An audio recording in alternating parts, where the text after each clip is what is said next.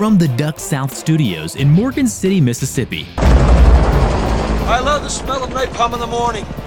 I want to punch you in the face so bad right now. This is the On the X podcast, powered by DuckSouth.com. I didn't get a harumph out of that guy. Give the governor a harumph. What we've got here is failure to communicate. Today's episode is brought to you by Advantage Multi from Bayer. Advantage Multi is veterinarians' #1 choice in the prevention of heartworms, fleas, roundworms, hookworms, and whipworms. Treats and controls sarcoptic mange. Make sure your dog is protected by using Advantage Multi. I said what I said, and I'll stand by it to the death. Ladies and gentlemen, can I please have your attention? And now, here are your hosts, J. Paul Jackson. You just love to hear yourself talk, don't you? Even when you're not saying anything. Rocky LaFleur. Yo, Adrian! Houston Kennedy. Please? Houston, we have a problem. And Josh Webb. Coons! Well, raccoons trying to get on our back porch. Mama just chased them off with a broom. Welcome to the On the X podcast, powered by DuckSouth.com. I'm J. Paul Jackson, joined today by my co-host, Rocky LaFleur, Josh Webb, and our special guest today, Mr. Freddie King. Now, Freddie is a social media guru, as most of you guys probably know, because he's got about 10 million Facebook friends. He also, like myself, works with Excel and Mud Buddy promoting their brand. And Freddie, what a lot of guys don't know, in addition to being a dog trainer, he is also a public land duck hunter extraordinaire. Hey, guys, Freddie, it's particularly great to have you guys today. Hey, it's good being here, guys. It really is. I would give him one more title, J. Paul, the King of the Woods. That was the title of his article over this past summer. Amen. I would not go that far. I guarantee you, boy. You know, what I like best about Freddie is when you call him, if you get his voicemail, his greeting is, "Hey, it's Freddie. I'm either running dog on the long blind or I got some critter in my viewfinder. Leave me a message." And I love that message. And it's pretty accurate. It really is. Oh. So hey, guys, Freddie. duck season. But, hey, J. Paul, I think that you left off one thing. I mean, it's not like Freddie goes to public land just hunting by himself and him and his buddies. I mean, Freddie and the guys from Echo, they are the DVDs and what you're seeing from Echo. Freddie, most of the stuff that y'all record is from public land, correct? Well, I mean, a percentage of it is. A percentage of it is. You know, and the thing about public land hunting, and you're going to see less and less of that, just for the pure fact that it's getting harder and harder to kind of do things the way we like to. And, you know, and it's like, and don't get me wrong, I like seeing every one of my brethren duck hunters out there with me, but it's getting tougher and tougher. Everybody's turning into a great duck hunter. Ain't no doubt about it. Yeah, Freddie, how many nights a year do you actually sleep in the boat? I have slept, last year I slept in the boat. I hunted 57 days, and I slept in the boat probably between 33 and 36 days. Tiffany even slept in the boat with me twice. Oh, man. Well, look, golly. Well, what, like, area y'all generally cover? I know we were talking about it a little bit before we got started, but of course you're pretty well centrally located in Arkansas. But I mean, it's nothing for y'all to hitch up, go 2 hours or 3 hours one way or the other, is it? No, we'll hunt. I mean, the Mississippi Flyway is that everything, you know, from one end of the state of Arkansas to the other. It runs the whole entire eastern half of Arkansas, from central Arkansas over. So if we're going to stay in ducks, you better be able to monopolize on the ability to be able to run from one end of the state to the other within that, you know, the Mississippi Flyway.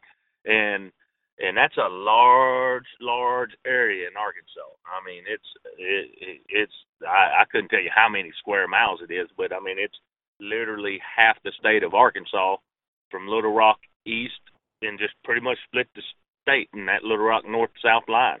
So ducks are going to be in that area every single day of duck season, which is a large area, and you better be able to figure out how the ducks are flying and where the birds are moving to, where they're resting, and all of that plays into the ability to pinpoint where you need to be as far as a public land hunter. So, and there's a lot of telltale signs. I got some secrets I ain't going to divulge, but for dang sure, you better be able to understand flight patterns and where those ducks are actually resting, and then from that point on, you'll be able to tell which management area and what piece of public land you might want to hit.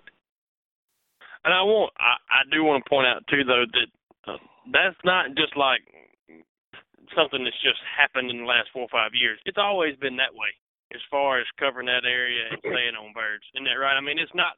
A lot of people think that's all of a sudden a new thing to do is just take off and go. No. We've always had to be able to do that. Always, and it gets down to a certain point. The way I look at the state and the way a lot of the other Echo boys look at the state, you'll have a mass concentration of birds. Well, they may be they may be north central, northeastern, northeastern. They may be western. They may be located, south west of Marion somewhere. They could be located, all the way down. A huge raft could be located right there just outside of Elaine, and from that you'll be able to draw a conclusion of where you need to go or which piece of public ground might be best to get to. And if you have a chance to get there the afternoon before and do some scouting, which public land areas you can't be on afternoon 1 o'clock. So you've got to be able to look from the outside in and figure out what's going on. So you try to find those mass concentrations, see where they're coming in and where they're flying out of, and then you try to, best you can, plan on where to be the next morning. Now, I will have to add that 30 years of chasing birds on public land has taught me a lot about birds using one piece of area, and I see them take off or leave or coming from or going to, whatever. I pretty much know where they're coming from or where they're going to, just based on which way they're coming in or going from, if that makes sense. Yeah. And let me ask you this, Freddie, and I should know the answer to this, but I don't. I've hunted on a bunch of them, but do you know how many public hunting areas there are in the state of Arkansas for duck hunting? I don't know the number per se, but I mean there's 10 or 15 real solid ones for sure. And and some of them kind of have the same name, but they're different areas. Yeah, but you're talking about millions of acres. What would your top 3 be? I ain't never gonna tell you that, boy.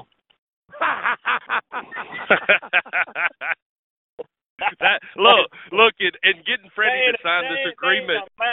Dang, I thought I was hoping I could sneak something out of him, catch him by surprise. Well, look, getting Freddie to agree to do this, I had to send over a confidentiality agreement to Freddie, and he wouldn't divulge any specifics, and I agreed to that. So, I guarantee you. Hey, Freddie, you're talking about scouting, because scouting is one of the most important things because I've talked to you when you've been on the road before. No, Josh, talked to you when you've been on the road scouting before. But look, you talked a little bit about outside looking in and trying to see the whole picture. What is the secret to being able to scout on public land? Because a lot of the guys that listen to our podcast hunt public land. So what's that key? What's that secret to be able to scout? Well, I mean, of course, mobility is going to be one of the main things of being able to scout. You're going to be able to have to get to an area quick, maybe see some birds coming in, leaving, try to get a flight pattern and say, okay, let's go up the road here 6 miles and let's see if we're still seeing these birds traveling. And you got to be able to do that real quick and know the area, real well. And a lot of people like to use their phones. I learned everything I know about duck hunting off of topographical paper maps. And to me, it's all real quick. You don't have to expand and pop back in and out. So, and I know these roads in all the areas, just from 30 years of hunting them, but it's easier, I think, to learn stuff through a topographical map and then have the ability to move real quick when you see birds doing a certain thing. And that's the key as far as being able to look outside and look in, because they may be flying over a piece of public property, and you can, and if you know anything about that piece of public area, then you may know, okay, this such and such hole, that's a good spot, this long slough, man, that the north wind tomorrow, we're going to be able to hunt the north end of this, or it's going to be too deep, it's going to be too shallow, be too dry.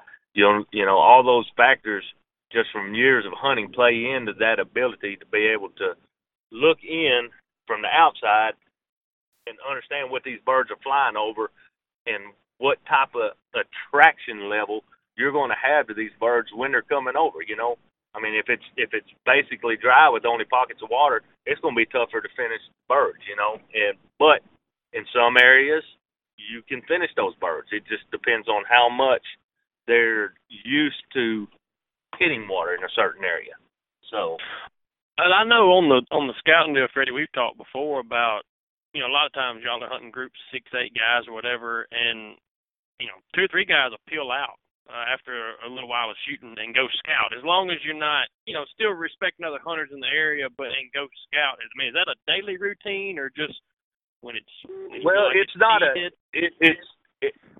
it's not a routine that's every single day. It's a routine that happens when we can tell that the birds are going to be less, they're going to be lesser in the morning. If it looks real good and we're still seeing a lot of birds, not a lot of hunters blowing them out, we're going to set the spot again the next morning. But now if it's, okay, we're fixing to shoot everything out, we got 6 guys, we're only going to finish with 4-man limit, tomorrow's going to be worse unless there's a front or something coming that might change that mind. 2 or 3 of those guys they're going to peel out and start looking. And the quicker you can, we won't even look around that area. We'll figure out where the traffic we've been seeing birds that morning, and we'll move that direction. Or, then one of the Echo boys might be hunting in a completely different area and saying, we ain't seeing anything up here. And it might be 40, 50 miles away. Well, you might as well not go that direction. You might as well take off the other way. And that's what those bulls will do. Well, Freddie, leaving the scouting a little bit, let's move into the next part. I'm sure that being the social media guru that you are, you've seen the video going around of the public boat race. Freddie, I know this is important to you because I've heard you and Josh talking about it before, but mannerisms and etiquette when you're hunting on public land, can you just, what are some rules, some gentleman rules that everybody follows that maybe some of the younger crowd has never heard of? Well, I mean, I'm going to tell you this right now. As far as etiquette, hunter to hunter etiquette and different, it's way different from one of this end of this state to the other. It's real funny. There's management areas and federal grounds and stuff up north where there's not as much etiquette towards fellow duck hunters as there is possibly some in the central part of Arkansas versus the southern part. And and a lot of that is how the areas become to be public or become, a part of what is now Arkansas green timber duck hunting on public areas. Well, and there's a wide array of how people treat each other, I've seen. But, as far as I'm concerned, if I see somebody in a hole that I'm going to hunt or I've planned on hunting, you can bet the first thing I'm going to do is I'm going to roll up in there nice and easy and stuff, and I'm going to politely ask them, how many hunters y'all's got? And they'll say, and I'll ask point blank, do y'all mind if we hunt here? There's 2, 4, 5, 6 of us. Y'all have 2. Done it hundreds of times, more times than I can count. Trust me, I get beat a lot as far as going to a hole and that sort of thing. But I will ask, and if they have a large group, if it's 5 guys or so or more, and it's going to make even remotely an unsafe condition, we're gone. We won't even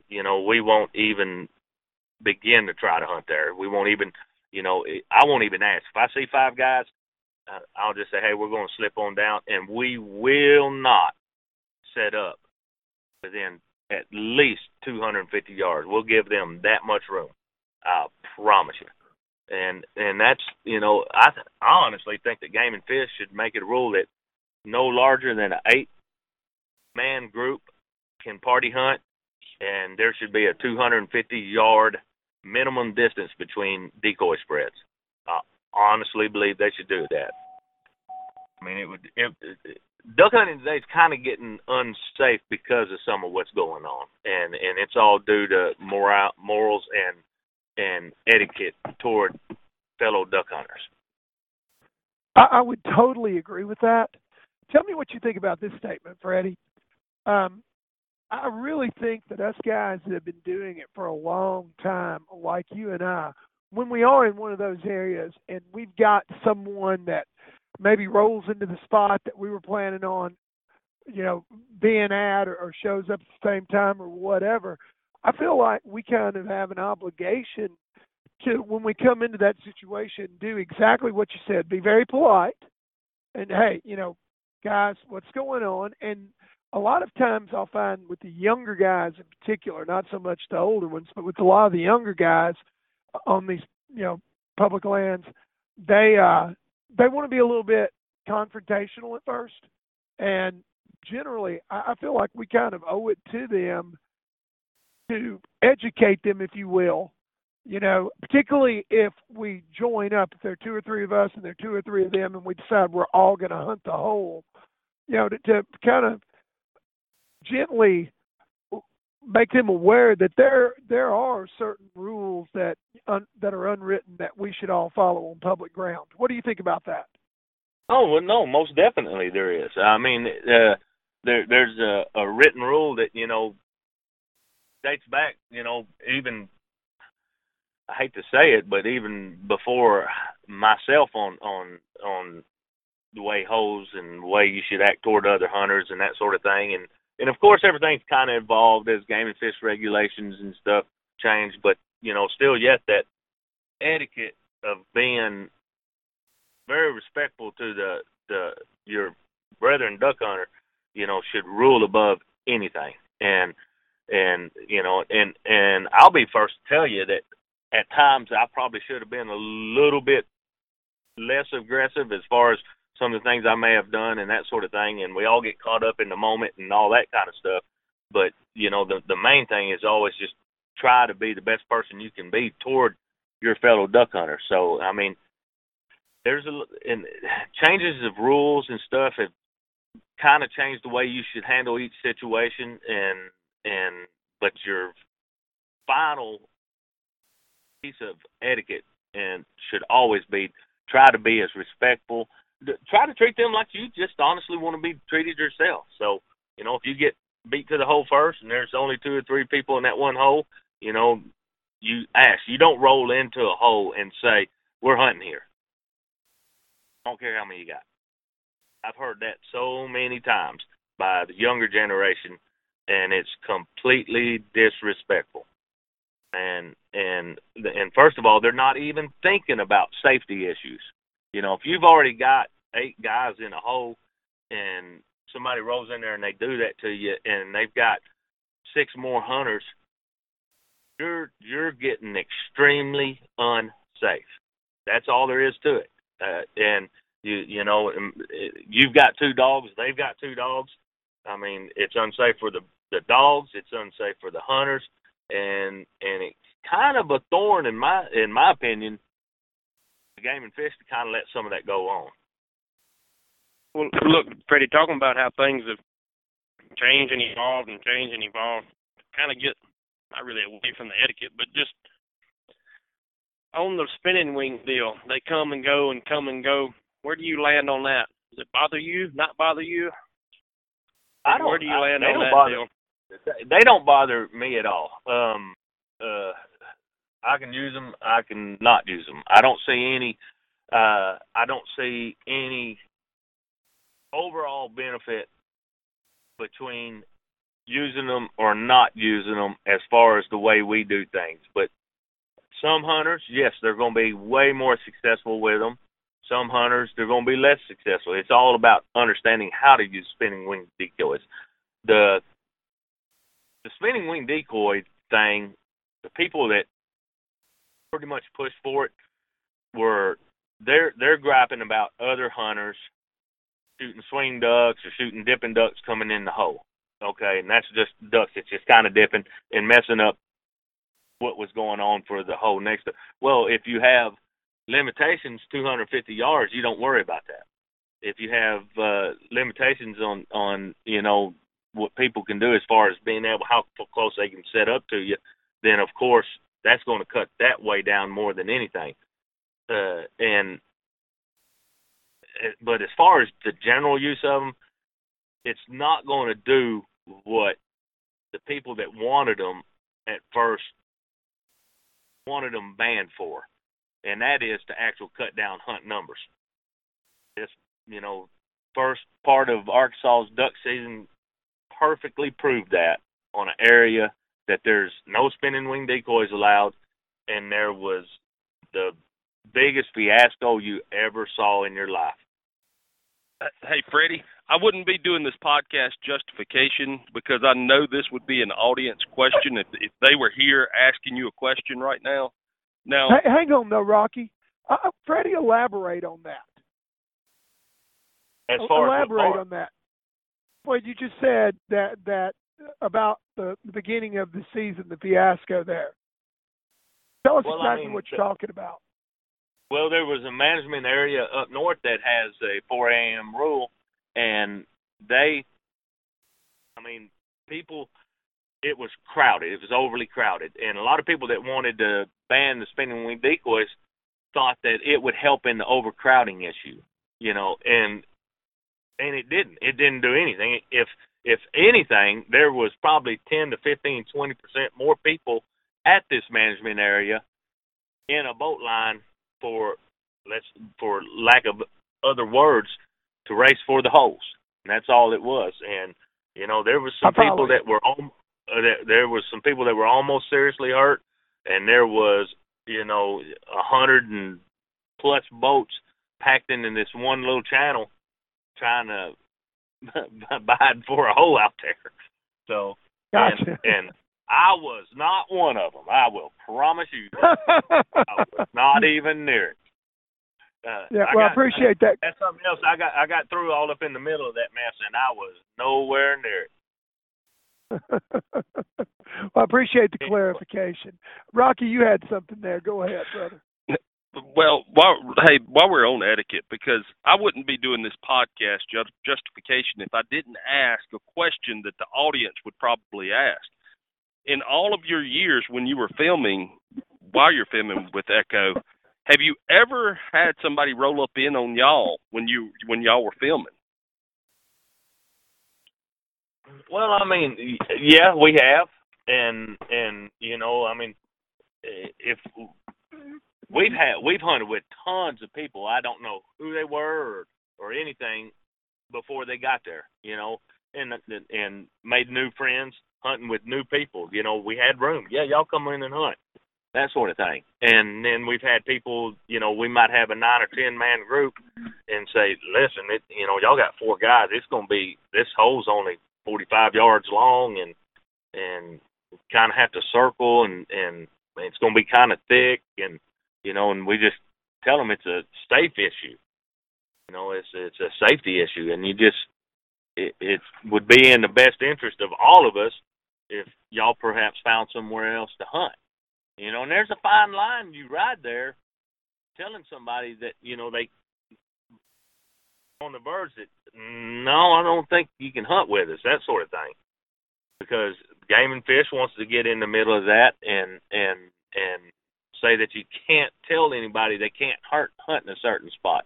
But yet, if it causes if the secondary people come in and cause a completely unsafe situation, who's it right? The Game and Fish, or you for stating that this is an unsafe situation?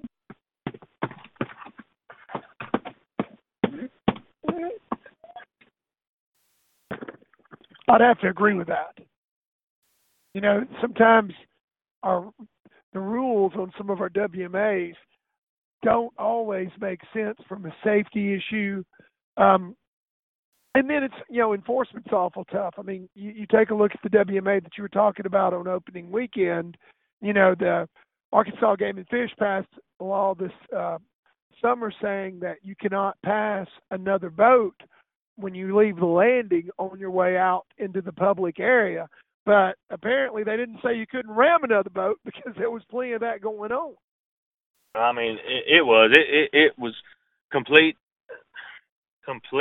stupidity. And in all honesty, you can look and pretty much tell that it's a lot of young kids out there, a lot of younger generation, and I mean, and there's a loss of etiquette. And, you know, and don't get me wrong, I've been in boat races and I've done, you know, some stuff I maybe ought not should have, but I'm not nearly ever done any of that kind of stuff. Yeah, that was awfully crazy. Probably one of the most craziest sights that I've seen. And, you know, I agree with you. I think that the guys that thought banning the spinning rings was going to take some of the pressure off of the public areas, obviously they were wrong. Let me ask you this. The only thing, and I can say this 100%, the only thing that will take pressure off of wildlife management areas and ease the pressure on duck hunting in general in Arkansas is for Facebook to shut down. I was going to ask that, Freddie, about how you've seen, I mean, not just you in general, I mean, we've all seen how social media has affected everything, but especially the hunting community. But specifically, since we're talking duck hunting, how it has affected the duck hunting community, and it is just. I mean, there's a lot of Facebook hunters out there. I'll put it that way. Well, I mean, not only that, and there's a lot of Facebook chest thumpers. You know what I mean? I hate to say it, and that's not what duck hunting's about. There's a lot of people that just, you know, duck season's been, you know, going on a couple of weeks now. I've not posted a single duck picture. I mean, and I won't. I might the last week or 10, 15 days of season might post some pictures then, but you'll not see any actual duck harvesting pictures from me until season's basically over. And you know, I'm not going to add fuel to that fire. I don't want to be portrayed as some of the, you know, you see a lot of these hunting groups, they name themselves and they, I mean, y'all have all seen it. Anybody that's duck hunting got Facebook has seen all these pictures, heroes and shots and stuff, and you can see the mentality with it. And that's not what duck hunting's about. You know, that's completely against what I would consider a good code of ethics. As far as to the sport. I would definitely second that. I have to agree with that. And you know, and it's not really. I mean, of course, no matter what, it's whoever's fault that's doing it. But it's also, you know, a lot of this younger generation hasn't been brought up right as far as how to act out there. You know, I mean, they really have. And you know, and there's a lot of testosterone with some of this younger generation. And they're mostly younger kids, you know, and I call anybody that's, you know, 27, 28 years old and younger a kid. That's all there is to it. I'm old enough I can do that. And, you know, and they've got these fast boats and they've worked all summer talking stuff online about how fast this was and that is. And they finally get to put their boats in the water, you know.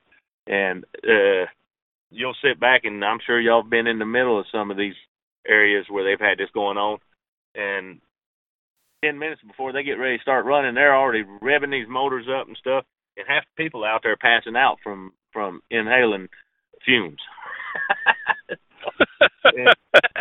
But I mean that's and that's all it is. You know, it's a chest beating thing. You know, my boat, this boat, and this duck call and that duck call and blah blah blah, and it's just you know, it's just and you know, and I'm on that end of the gauntlet as far as, you know, I work and do stuff for product manufacturers and all that kind of stuff.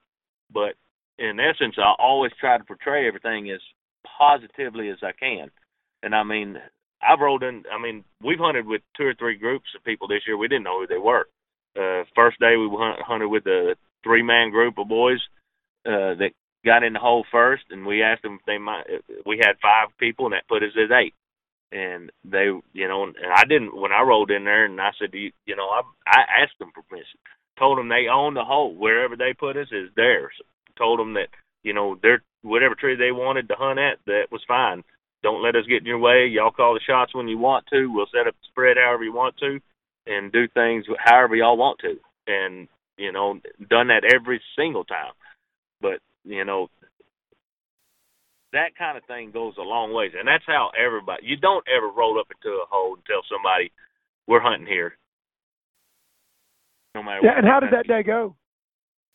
Oh, we the 3-man, that first day was pretty doggone good. And the next day we kind of went back in the same general area, and I was actually, wasn't no kind of boat race or anything like that. I'd already made my left turn and stuff and kind of got off track a little bit and thought about going one place, ended up going to another, and some a young man and his son had already set up in the hole. And we just rolled in there and told him, hey, we got this one, we had 4 guys. You mind if we hunt with you? And no, there's only 2 of us. And I said, well, we sure appreciate it. You just tell us. And they own the hole. And I tell them that.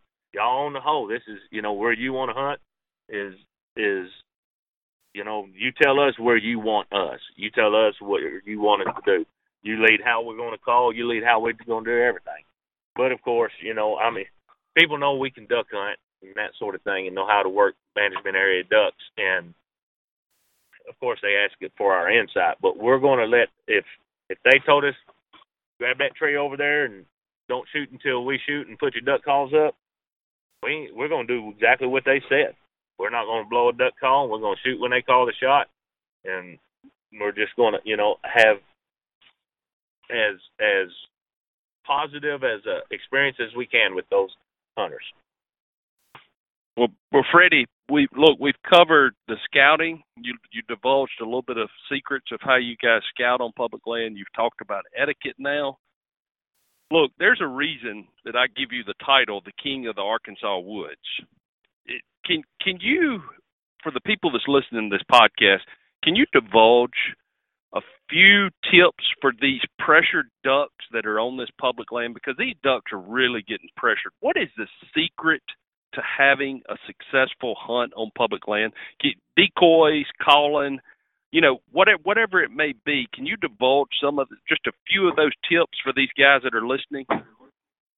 Well, I mean, as far as actually having a solid tip for consistently taking ducks on management areas that are under pressure, ducks that you know are mid-season and later ducks that other people are around hunting, the main thing is to always try to look bigger than they are on the water. Now, calling is going to be, you know, pretty well up there, but still yet, we like to look bigger on the water up until the ducks start flaring away from decoys. So we'll use 12, 16 dozen decoys in the timber up until the point we start seeing them getting hole shy and decoy shy. And then once that happens, then you change your tactic 100% and get away from everybody and get in those small little areas. And you're going to find and use only a half a dozen decoys. And always put a jerk string out. Always, if not 2 or 3.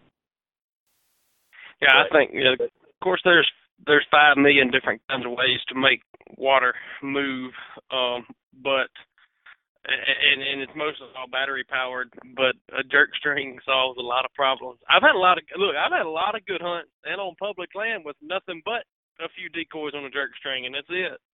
That's it. And I think that's overlooked a lot. And I think it's overlooked because of the generation that's hunting and thinks that everything has to be moving and spinning and wheeling and dealing, and you forget that the simple way is the best way a lot of times.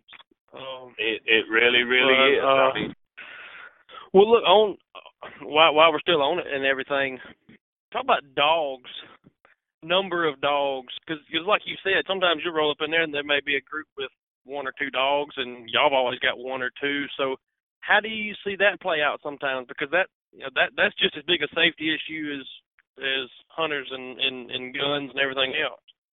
Oh, yeah. Well, I mean, if I run in there and we're going to hunt a hole where there's already 1 or 2 dogs and they're good dogs and all that, no matter what, those dogs have the hole. I mean, that's all there is to it. I mean, I'll still get my dog out, or what dogs we'll have. We'll put them on their play stand, and we snap them on lead right there. We put them out away from everything, and we make sure they're quiet, and they'll sit there and watch the show all morning long, you know. If a dog is invited to pick up a bird harvested that morning, then it's done so by whoever's running that hole, who we should happen to hunt with. We're not going to let our dog break, interrupt other people's hunts, and so far and so forth. I mean, I saw a video posted this year. Boys wearing some ducks out, and there was literally 4 dogs running out there. I saw that in the middle of this hole. Yeah. Looking like a bunch of, I mean, just looking, for lack of better terminology, retarded. And watched them rip a duck in half, 2 dogs more or less fighting over the same duck. And, you know, I'm not going to have none of that. I'm not going to be a part of none of that. And if I was to come in that middle of that situation, my dog would have been on lead 100% the whole morning. And quite frankly, this past weekend, taking a bunch of kids hunting, had 1 dog, Thief, and I didn't snap him on lead, but he watched every single duck fall that them kids killed, and I never kicked him off one time. You know, and so it ain't about it. And of course, now certain situation I may have kicked him off, but I was kind of wanting him to sit there and watch the whole thing go on. These kids walk out there, pick up their own birds. You know what I mean? And it's kind of their experience. It wasn't mine or my dog's experience. If that makes sense. Yeah, no, I get that completely. Hey, Freddie. Go ahead, Rocky. Freddie, let me ask you this. We went into decoys. Let's talk a little bit about calling, because I know that guys are going to want to know what are the tips that you would give to a new duck hunter as far as calling on public ground, these pressure ducks, because they're so different. Can you talk a little bit about that? I'm an old duck hunter, and I want to hear this. Well, I mean, it's funny, and the changes to how you need to work ducks are day by day. I mean, they really, really are. They're day by day, and you learn real quick on how to work your ducks, and it'll change from that morning to that afternoon, or that morning till you have to get off the area, you know. And within an hour, you'll be working a different type of duck. And, you know, and a lot of it's due to sunlight, how much, you know, birds can see an area, and how much they've heard duck calling, how long they've been in that area. So you've got to be able to change how you're talking to these birds and which birds you're paying attention to. You know, 90% of the time, well, let's say 75% of the time, you're going to be watching the lead bird. And you're going to be calling to you 90% of the time a hen in a group of birds. So, and you'll want to watch that bird as people are calling. Sometimes it sounds like a rat race, and you got 8-9 guys out there blowing with everything they got, trying to attract the birds, keep them in tight. And, you know, because you hate to say it, but you're in a competition with other hunters around you, and it shouldn't be that way. But you're in a competition to keep your birds from circling out too far, getting over to where they can hear other hunters, or other hunters maybe, you know, shoot low-flying birds on a timber top. So you're already talking to them a lot more than what you want to. And then basically anytime they're coming straight at you, we'll just try to keep them in line with some soft barks and stuff, and then let them finish on their own without much more than a little bit of jerk string and maybe a little bit of feed calling. And that's generally your standard on how to work ducks. But you'll find at times that any amount of calling while a bird is on a swing will actually push them away. So you'll have to say, okay, only so-and-so call and only do this. And you may have them just doing, just a quick comeback call and just finishing it off with, 3 or 4 note cadence of calls, and just a quick, and that's all you'll want to do, just to keep them enough interested in the area, because another call added to that actually puts them in alert mode. And if a duck's not comfortable, he's not going to come towards you. So, and you can tell where their comfort level is at by watching the lead duck and watching those, usually right up close to the front is where you're gonna keep an eye out. Now, a lot of times you'll throw something at a duck and you'll see one on the far side or the one on the inside, whatever, and that duck will turn towards you. All of a sudden, that's the duck you're going to talk to. And whoever turned that duck, everybody else needs to shut up. That's all there is to it. Everybody else needs to shut up and let that one person work that one bird, because that bird turned for a reason, and it's that call alone that did it. And trust me, you can tell. I've seen Tyler Merritt break more daggum hen necks in the air than about anybody alive.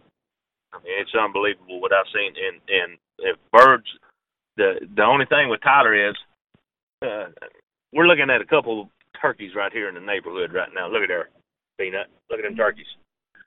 That's getting to be a everyday thing now. But anyway, the only thing with Tyler is he's not aggressive enough with call for me. Because a lot of times when I get that lead hen interested, I want to talk to her, make sure she stays interested, or that hen I pulled across the flock, and once Tyler will kind of let them float a little bit more than I will. But it works a lot for him. Mine works a lot for me. A lot of times I'll blow them out. A lot of times, Tyler lets them slip off. So it's just one of those games you got to play with, and every hour, more than likely, your ducks that you're calling to are going to change. You'll find as the sun gets up a little bit more, it's okay to call to them when they're out there further, but when they get in there close, you better do nothing but some quacks and feed calls. Then the next day, you might have to call them all the way to the water. So you got to be able to read those birds and change your calling tactic to suit that morning. But rule of thumb is always give them just enough to get them in. Just enough. So well, and I like what you said too about even if it's 5, 6 AW whatever in there, if somebody hit that note they like, it's not everybody keep on hammering them. Just lay off and lay off and let that 1 or 2 people finish them. I see that happen a lot too. 6 guys go in, they feel like 6 guys have got to be calling, and until all 6 guys pull the trigger, and that's just not the case. A lot of times, that's not the case. That's it, and that's I've seen more killable birds blown away because people not adhering to that rule. I mean, there's no ifs, ands, or buts about it. And I'll tell you something else a lot of people do. They'll see a group of birds on the timber or 2 treetops high. 2 treetops birds and lower can hear you very, very, very good on your 5 to 7 mile per hour windy days. So a lot of times they see them birds, they'll start just blaring at them. As soon as they blare at them, everybody starts just calling. Well, that's like walking into your house and all of a sudden everybody starts screaming at you, happy birthday, and it scares you.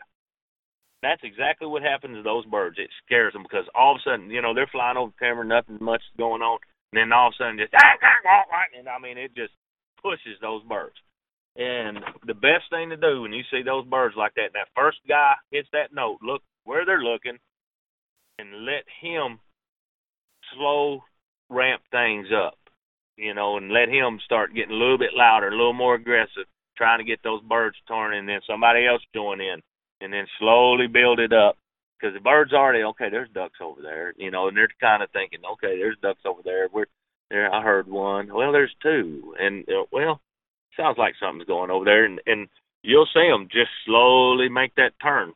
And more you get going, the more they forget that they didn't hear absolutely anything. And you're kind of soft working, you're calling into them to where you can finally put 4 or 5 good solid callers working those spreads and overlaying, working the ducks as they're making their swing. And as soon as you got them coming back toward you, start bringing it back down.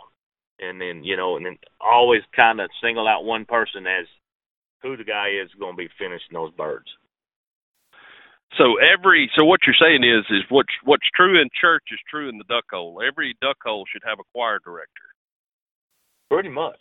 I mean, that's pretty much it. And you got to pay attention to how those birds. It's not a free for all calling contest between everybody out there. And I see that so much. And we have literally been in the hole 200-300 yards away from in a lesser hole that's not as good as the one they're in, but they'll have 8 or 10 guys versus our 5 or 6, and we'll sit there and listen to them just call, and the birds will circle, and they'll look good. They'll circle them and circle them and circle them. And about that second or third circle, they come toward us. We'll just say, "Rank, rank, rank, rank, rank, rank," and just kind of let it lay. Those birds will kind of do a figure 8. You come back around and go back over there and listen to that calling. And then you just let them come almost around. And as soon as they get about to where you think they're going to make that turn, you just give them that figure 8 call again. Boom. And they'll make a turn. And usually, if they want to get down, they're going to sit down on you that time right there. I've seen it so many times, and all they done was the other group of hunters just overcall on their birds and push them away. They kept them interested, but they weren't ever going to land. Hey, Freddie, I want to ask you one more thing. I know you're a busy guy, but here's one more issue that I want you to talk about briefly as you can, or as much as you want to. I don't care. But one of the biggest issues that I see in public ground hunting is concealment. What are some tips that you can give to beginning hunters that on what you guys go that extra mile to conceal, you know, your boats, how the guys that's hunting in the party, just any tips that you may have on concealment? Well, I mean, my 99% of our hunting is done using XL or Mud Buddy to get us to where we're going, XL Mud Buddy rigs. And they're camoed up and they look pretty and all that kind of mess. But the first thing you better do is get that boat at least 150, if not 200 yards away from the hole, and preferably on the far side of things where nothing's going to happen. So, you know, get it way behind you where you ain't worried. You're going to always work your ducks in front. Get that duck away from where you're going to work your birds. Get the boats, stuff, your rig, and all that kind of mess. Because I promise you, I've seen it time and time again. As season goes, ducks learn what boats look like. They just learn the general outline shape of it. And they'll see, you can see them. They'll flare from them even when they're 200 or 300 yards out. I've seen it. You know, they just learn that general shape, and they get very, very spooky of boats or anything that even looks like a boat. You know, and your number 2 thing is, as season gets on, make everybody back up. Everybody wants to hunt up on the hole and be right there where things are going to land, but start moving back 25, 30 yards away from the actual hole. And you're just going to have to take, 35-yard shots because the birds are looking later in the season. They're looking. They're starting to look out in them trees. They're starting to watch around the edges. So you got to get back away from the hole. Hey, Freddie, let me ask you this real quick.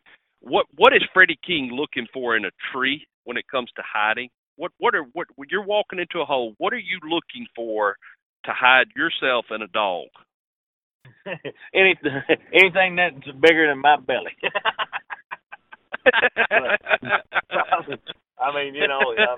That's pretty much it. You just kind of want to be able to make sure that you can hide, 80% of your body behind a tree and stay out of the sunlight as possible.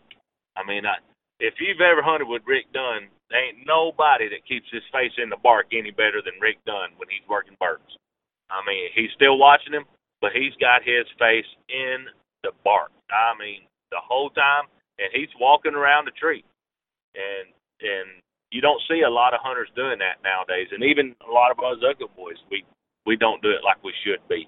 You know, walking around the tree. So what you're saying is Freddie King and Rick Dunn are both against pie facing a duck.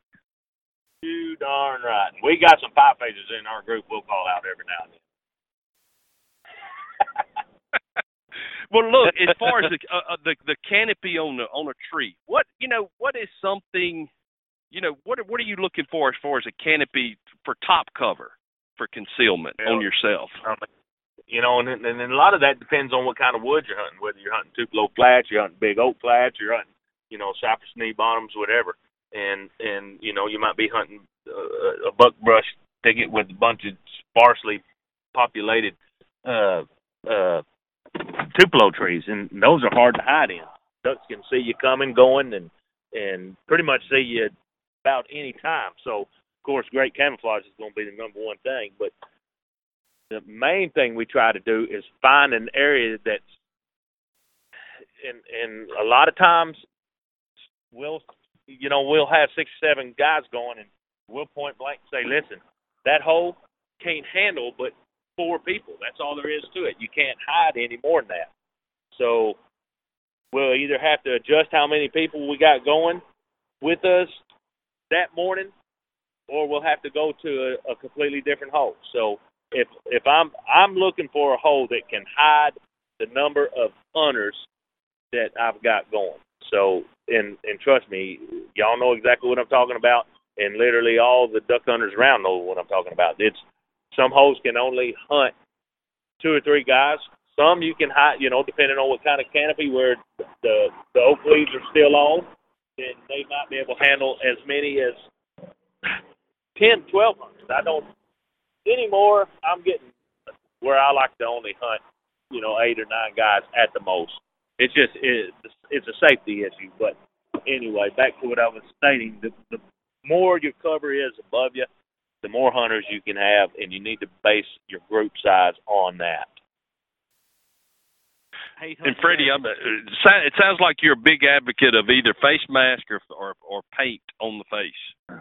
Well, we don't do paint. We should do face mask, but we don't. But we should every hunt. I just hate painting my face.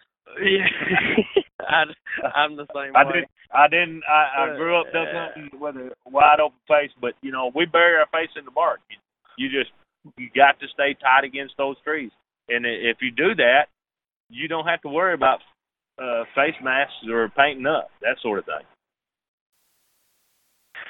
Well, look, Freddie, I know you got 1,000 things on your plate, but kind of one thing we do before we close every one of these out is a final thought type deal. I'm going to let mine rest on my favorite a final thought in I think every single Echo DVD that I have.